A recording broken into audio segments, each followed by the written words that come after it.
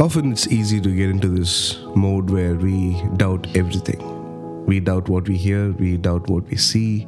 Even if we hear about a miracle that God has done, still in our mind, we might doubt that miracle.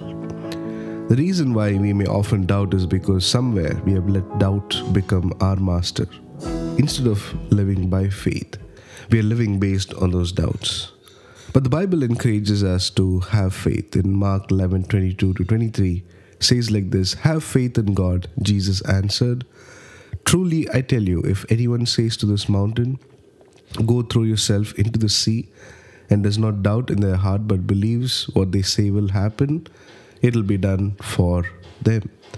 You see, as human beings, we have the tendency to believe in something. Either we believe in God or someone else.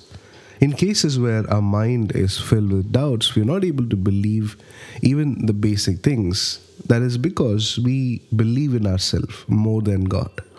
And the result of believing in ourselves is that we doubt the things of God. The more we put faith in ourselves and faith in what we can come up with as a logic, then we end up doubting everything that God says in His Word. But what the Bible encourages us is to put our faith in God. Mark 11:22 says, "Have faith in God." When we have faith in God, we will believe and not doubt. When we have faith in God, doubt will not rule our life. Let's pray. Father, help us to believe and not doubt. May our lives be ruled by faith and not by doubt, so that we believe in who you are and what your word says about you. Help us in Jesus' name. Amen. Thank you for listening to our devotion. We hope you were blessed by what you heard today.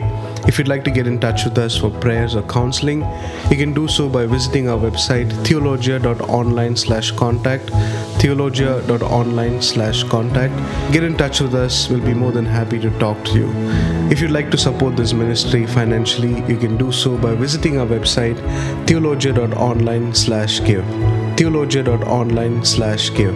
Thank you for listening. God bless you.